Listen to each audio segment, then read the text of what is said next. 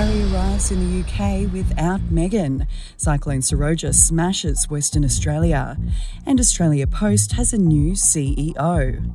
Hi, I'm CJ, back with the Skinny. Prince Harry has arrived in the UK ahead of Prince Philip's funeral. All eyes will be on his relationship with the royal family as they reunite through grief after the controversial Oprah interview. William and Harry will walk behind Philip's coffin on April 17. The royal family have paid tribute to Prince Philip at a Sunday service in Windsor.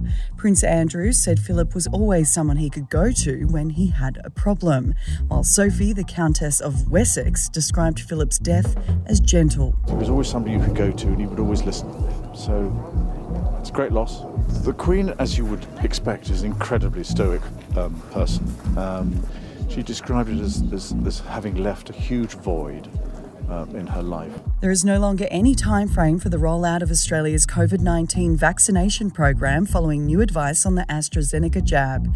More than 1.1 million doses have been administered, but Prime Minister Scott Morrison said targets have been abandoned. Go and talk to your GP and consider the risk and benefit for you in relation to this new information of this rare but serious clotting issue. And let's keep going. We need Australians to continue to roll up their arms. Australia Post has a new CEO to replace Christine Holgate.